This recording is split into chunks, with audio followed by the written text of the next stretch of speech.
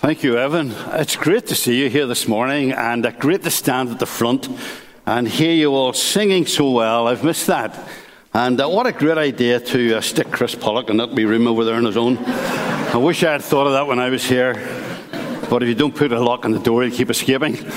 But lovely to see you, and what a great morning to be in church. I was speaking to another retired pastor last week, and he was saying where he was speaking in Easter morning, Sunday morning. And I happened to tell him that I would be here with you folk. And he said to me, well, have you any idea yet what you were speaking on? And I said, well, I rather thought I'd speak on the resurrection. Because what else would you speak on Easter Sunday morning? Because frankly, if we don't have a resurrection to preach, we don't have anything else, do we? That's all we have. Because if Mary had gone to the tomb that morning and the stone was still over the door and the decaying body of Jesus was still inside, well, we might as well pack up now and go and have a cup of coffee and go home, because that's all we've got. Because as the Apostle Paul so bluntly put it, if Christ has not been risen, our faith is futile and we're still in our sins. And that's why this morning is so important, and it's so good to see you here. That's why Easter Sunday is so important. Everything that we have taught, that we've been taught about salvation, everything that we believe about the gospel of Christ, everything in which we have put our future hope, our eternal security, is predicated upon that tomb being empty when the women arrive. So let's read about it. I'm going to read from John's Gospel, chapter 20. I haven't put it up on the screen unless somebody is way ahead of me and done that, but I haven't done that. Now, as you know, all four Gospels vary a little in the record of Jesus' life. Some leave out events which others put in. And as you would expect, they vary in some of the details.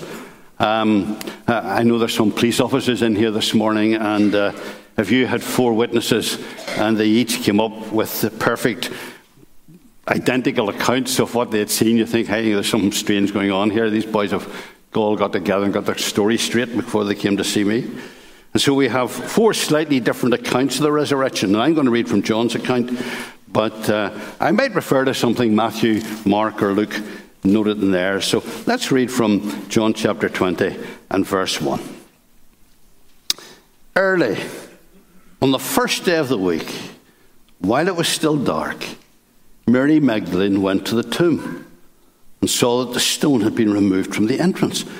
So she came running to Simon Peter and the other disciple, the one Jesus loved, and said, they've taken the Lord out of the tomb and we don't know where they've put him. So Peter and the other disciple started for the tomb. Both were running, but the other disciple outran Peter and reached the tomb first. And he bent over and looked in at the strips of linen lying there, but didn't go in. And then Simon Peter came along behind him and went straight into the tomb. And he saw the strips of linen lying there, as well as the cloth that had been wrapped around Jesus' head. The cloth was still lying in its place, separate from the linen. Finally, the other disciple who had reached the tomb first also went inside. And he saw and believed. They still did not understand from Scripture that Jesus had to rise from the dead. And then the disciples went back to where they were staying. Now Mary stood outside the tomb crying. And as she wept, she bent over to look into the tomb and saw two angels in white seated where Jesus' body had been, one at the head, the other at the foot. And they asked her, woman, why are you crying? They've taken away my Lord, she said, and I don't know where they've put him. At this, she turned around and saw Jesus standing there, but she didn't realize that it was Jesus. And he asked her, woman, why are you crying? Who's it you're looking for? Thinking he was the gardener, she said, sir, if you've carried him away, tell me where you've put him and I'll get him.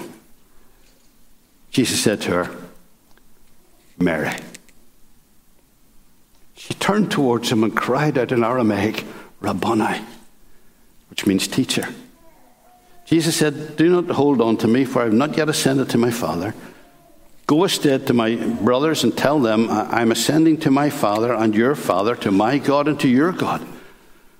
And Mary Magdalene went to the disciples with the news, I have seen the Lord. Wow, what a passage, huh? But here's the question. Why is Mary so shocked and surprised and distressed to find the tomb empty and the body gone? Now that might seem a silly question on the face of it, because just a few days earlier she had seen Jesus killed. He had suffered a very public, slow, lingering death. She had seen his lifeless body taken down from the cross, hastily placed in this very tomb before the Sabbath began. And now she had come this morning with all the necessary materials to prepare Jesus properly for burial. So of course she's surprised and shocked not to find him there. And her immediate thought is that someone's stolen the body. What other explanation could there be? Maybe Joseph of Arimathea had changed his mind and he didn't want Jesus in his family tomb after all. Or maybe the authorities were afraid that the tomb might become a focus, a shrine for Jesus' followers. And they decided to remove the body and hide it where no one else could find it. And maybe that's why they left the tomb open, so that everyone could see there's no one in there. Nothing to see here. Who knows what was going through her head at that point? Well, we know what wasn't going through her head at that point, don't we? What wasn't going through her head was that Jesus had risen from the dead, despite the fact that he had repeatedly told his followers that he would. All four Gospels record Jesus repeatedly telling his followers that one day he would be killed, but that he would be raised to life 3 days later. Now, I know we have some teachers in here this morning, and you know the value of repetition, don't you? You know that if you're trying to get something into the kids' heads, you don't just tell them once and move on. You've got to keep repeating it until they've got it, you know. And I'm that generation that sat at the back seat in class and repeated 6 1s are 6, 6 2s are 12, 6 3s are 18, 6 4s are 24, and then the following day you did your 7s, 7 1s are 7, 7 2s are 14, 7 3s are 21. And now I'm an old man with one foot in the grave, and I can still tell you 12 12s are 144. Repetition, that's how it works. That's how you get it in. And so Jesus just didn't tell them once that he'd be killed and raised to life again. He kept telling them. Here's 3 examples from Matthew's Gospel. Matthew 16. From that time on, Jesus began to explain to his disciples that he must go to Jerusalem and suffer many things at the hands of the elders, the chief priests, and the teachers of the law, and that he must be killed, and on the 3rd day be raised to life. And then he tells them again in Matthew 17. When they came together in Galilee, he said to them, the Son of Man is going to be delivered into the hands of men, and they will kill him, and on the 3rd day he will be raised to life. And the disciples were filled with grief. Here he is again in Matthew 20. Now Jesus was going up to Jerusalem. On the way he took the 12 aside and said to them, we're going up to Jerusalem, and the Son of Man will be delivered over to the chief priests and the teachers of the law. They will condemn him to death, and will hand him over to the Gentiles to be mocked and flogged and crucified. And on the 3rd day he will be raised again. So it's not as if they hadn't been told it was going to happen. Jesus kept telling them it was going to happen. So you would think it ought to have been no surprise for Mary to discover that Jesus wasn't there. And yet, we see her standing outside that empty tomb, shocked and distressed and wondering what has happened to the body of Jesus. And actually, to be honest with you, I can understand that. Mary and the others are traumatized. The events of the last few days had totally overwhelmed them. Today, I think we'd be talking in terms of post-traumatic shock. That's what we'd be talking about. It wasn't just that they had lost a loved one, and we know how traumatic that can be.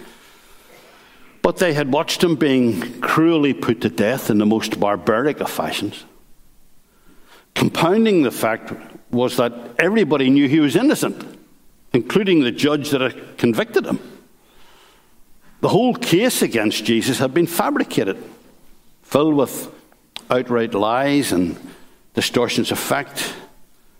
And lastly, but by no means least, perhaps the greatest trauma of all, was that everything that they had believed, everything that they had built their lives upon for the last 3 years had been utterly washed away, completely destroyed. All their hopes for the future had, over a weekend, just been burnt to ashes. Jesus would not be going to prepare a place for them. He was dead. He wouldn't be coming back to take them with him. He was dead. He would not be restoring Israel to glory or driving out the Romans or whatever they believed about the Messiah's mission. None of that would happen because he was dead. Their whole world had suddenly fallen apart. And I know that I don't need to tell some of you people that sometimes the shock of traumatic events can totally overwhelm everything that we have been taught. What we thought we knew is stored up here intellectually. But when traumatic events affect us, they affect us in here, don't they? Emotionally. And those powerful emotions can so easily overrule what we know intellectually. We aren't thinking rationally or logically.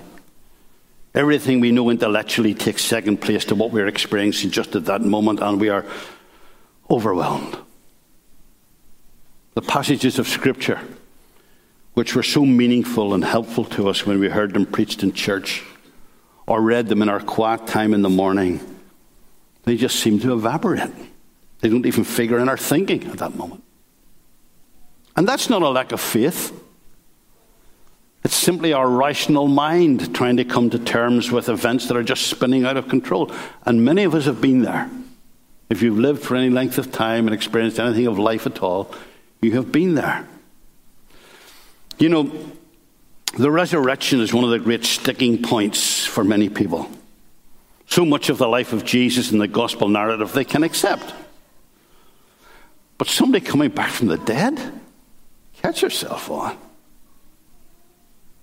Mary's reaction is perfectly understandable, perfectly rational in the face of a completely irrational event. And later, of course, when she and the others get over the shock, they do remember the words of Jesus. They do remember that he said that. They do remember that he taught them that. And that's often when the Word of God and the presence and the prayers and the comfort of friends comes into its own. Frankly, when we are in deep distress and shock, I don't think that is the time for a well-meaning friend or pastor to get out the Bible and read Scripture to us. That's the time for them to put their arm around us and hug us and quietly pray for us and tell us they care about us.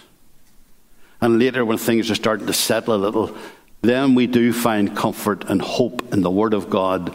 And that's when we can look back and recall God's presence with us through those traumatic events, even though at the time we weren't even aware of him being with us. We didn't even know he was there. And as John points out, Jesus is present with Mary in her distress, even though she's not even aware of him. And I've always had to remind myself when I was with people who were going through deep trauma that God is not absent here. I have to remind myself that Jesus is present with us in every circumstance. Even when the world is imploded and we're struggling to get our heads around what's happening to us, Jesus is with us. He's beside us. Like Mary, we may not at that moment be aware of his presence, but he is there. And I have to remind myself, Jesus is here. God is not absent. He is with me. And the reason he's with us in those circumstances is because he's alive. Sunday morning, Easter Sunday, Jesus is alive. You see, while we acknowledge this Easter Sunday that Jesus is alive, and we've come to celebrate that, and you've been singing great, we have to ask ourselves, what does that actually mean for us? What does it mean for you personally that Jesus is alive? We know that it fulfills Scripture and all of that, but what are the implications personally for us? Well, it means a couple of things. It means, first of all, that if you are a Christian, Jesus is not only alive, he is alive in you. Not only alive, he's alive in you. It's not that Jesus is alive and far away somewhere, but he's alive in you. With all that means. I read about a guy who come over here in Ireland on holiday. I think he was trying to trace his roots or some of that stuff. And he was out in the middle of nowhere looking for the old family farm, totally lost. And so he stopped the car and asked a local farmer for directions. Rookie mistake. Have you ever done that? To ask a farmer for directions, The directions usually start, well, I wouldn't start from here. That's the way they start. But the farmer's directions were, go straight down that road till you come to the big tree, and then take a left, and go down that road a good bit, and you come to a field on your right with sheep in it. And when you pass that field, go hard right, and keep going, and eventually you'll come to a man leaning on a gate. And when you pass him, take a next left, and the house you're looking for is a wee bit down that road. It's got a red roof. And the boy wrote, he says, well, actually, I went down the road, and actually I found the tree, and I turned left, and I went down that road a good bit, until I came to a field with sheep in it on the right, and I turned right, and I went about a mile up the road, and believe it or not, there was an old fella standing, leaning on a gate, and he waved to me as I went past, and eventually I found the house. Now, the only thing better than those directions would have been if the farmer had said to him, sure, that old house is hard to find. I'm going that way anyway. Let me in beside you and I'll take you there. And while I apologize to all you heavy theologians here this morning with that very simplistic illustration, that in a way, in a very simple way that I can understand, is what it means to have the Spirit of Jesus with us, guiding us and directing us and correcting us when we take a wrong turn. Jesus said, small is the gate, and narrow is the road that leads to life, and only a few find it. And so I'm coming with you, because you'll never find it on your own. And that's my very simple interpretation of the gospel. Small is the gate, and narrow is the road that leads to life, and only a few find it. So I'm coming with you, because you'll never find it on your own. We'll never get to heaven on our own. That's the whole basis of the gospel, that you never get to heaven on your own. We need Jesus with us. And Jesus says, I'll take you home. You'll not get lost, because I'll be with you. And that only works because Jesus is alive. And the Christian life is having Jesus beside us saying, don't go down there, that's the wrong road. Just stick with me and follow me. And that's what the Christian life is, following Jesus. Not always easy. Don't want to make it sound easy. It's not always easy. And sometimes as evangelicals, we try to make it very complicated, very academic, but it's not. It's not rocket science. It's just following Jesus and trusting Jesus to take us home, because Jesus is alive. Every morning, Lily and I follow a little app on our phone together of Bible readings and prayers and a short reflection. It's called Lectio 365. And every morning it ends with this prayer. Father, help me to live this day to the full, being true to you in every way. Jesus, help me to give myself away to others, being kind to everyone I meet. Spirit, help me to love the lost, proclaiming Christ in all I do. Amen. That's the prayer. Living a Christian life isn't complicated, but as we learn from that prayer, we'll never be able to do it on our own. But the good news on Easter Sunday is that we don't have to, because Jesus is alive. But the other thing that comes about as a result of this resurrection morning is this, and it is absolutely incredible, literally incredible. Someone on the news a while ago, some politician or political pundit or something, said that with the war going on in Ukraine and COVID and Brexit and inflation and all of that going on, we have a very uncertain future. And I thought you couldn't be more wrong. I'll tell you why. Because a week or so ago, Lily and I were talking about something or other about the house or insurance or pension or whatever. And she said to me, But what if sometime something should ever happen to you? You ever have that conversation with your husband or your wife? What if something sometime should ever happen to you conversation, you know? And I sort of laughed to myself and thought, well, what are you talking about? Do you mean that if by some freak, 1 in a million chance, I might someday die? Is that what you mean? You know? That contrary to all expectations, I am not going to live forever. Is that? Of course, someday if Christ does not return, I'm going to die. The future is not uncertain at all. In fact, it's very certain. You know, one day I'm going to die. And so are you. We all are. If Christ does not return soon, all of us here in church this morning will be dead. And there will be a completely different congregation sitting here. Hopefully more intelligent and better looking. But it won't be us, because our future is certain. We're going to be dead. But the Bible teaches us that that is not the end, because of the resurrection, something else is certain as well. That's what we're here to celebrate this morning. The Bible tells us that because God raised Jesus from the dead, and because if you're a Christian, Jesus is living in you, God will also raise you as he raised him. That's what Paul says in Romans 8. And if the Spirit of him who raised Jesus from the dead is living in you, he who raised Christ from the dead will also give life to your mortal bodies because of his Spirit who lives in you. Because Jesus is alive. That's the lesson this morning. Jesus is alive. Now, frankly, that just sounds incredible, doesn't it? I mean, when you talk to people outside about your belief that one day after you die, God will raise you to life again, you know, they give you a funny look and sort of move away because they think it might be dangerous.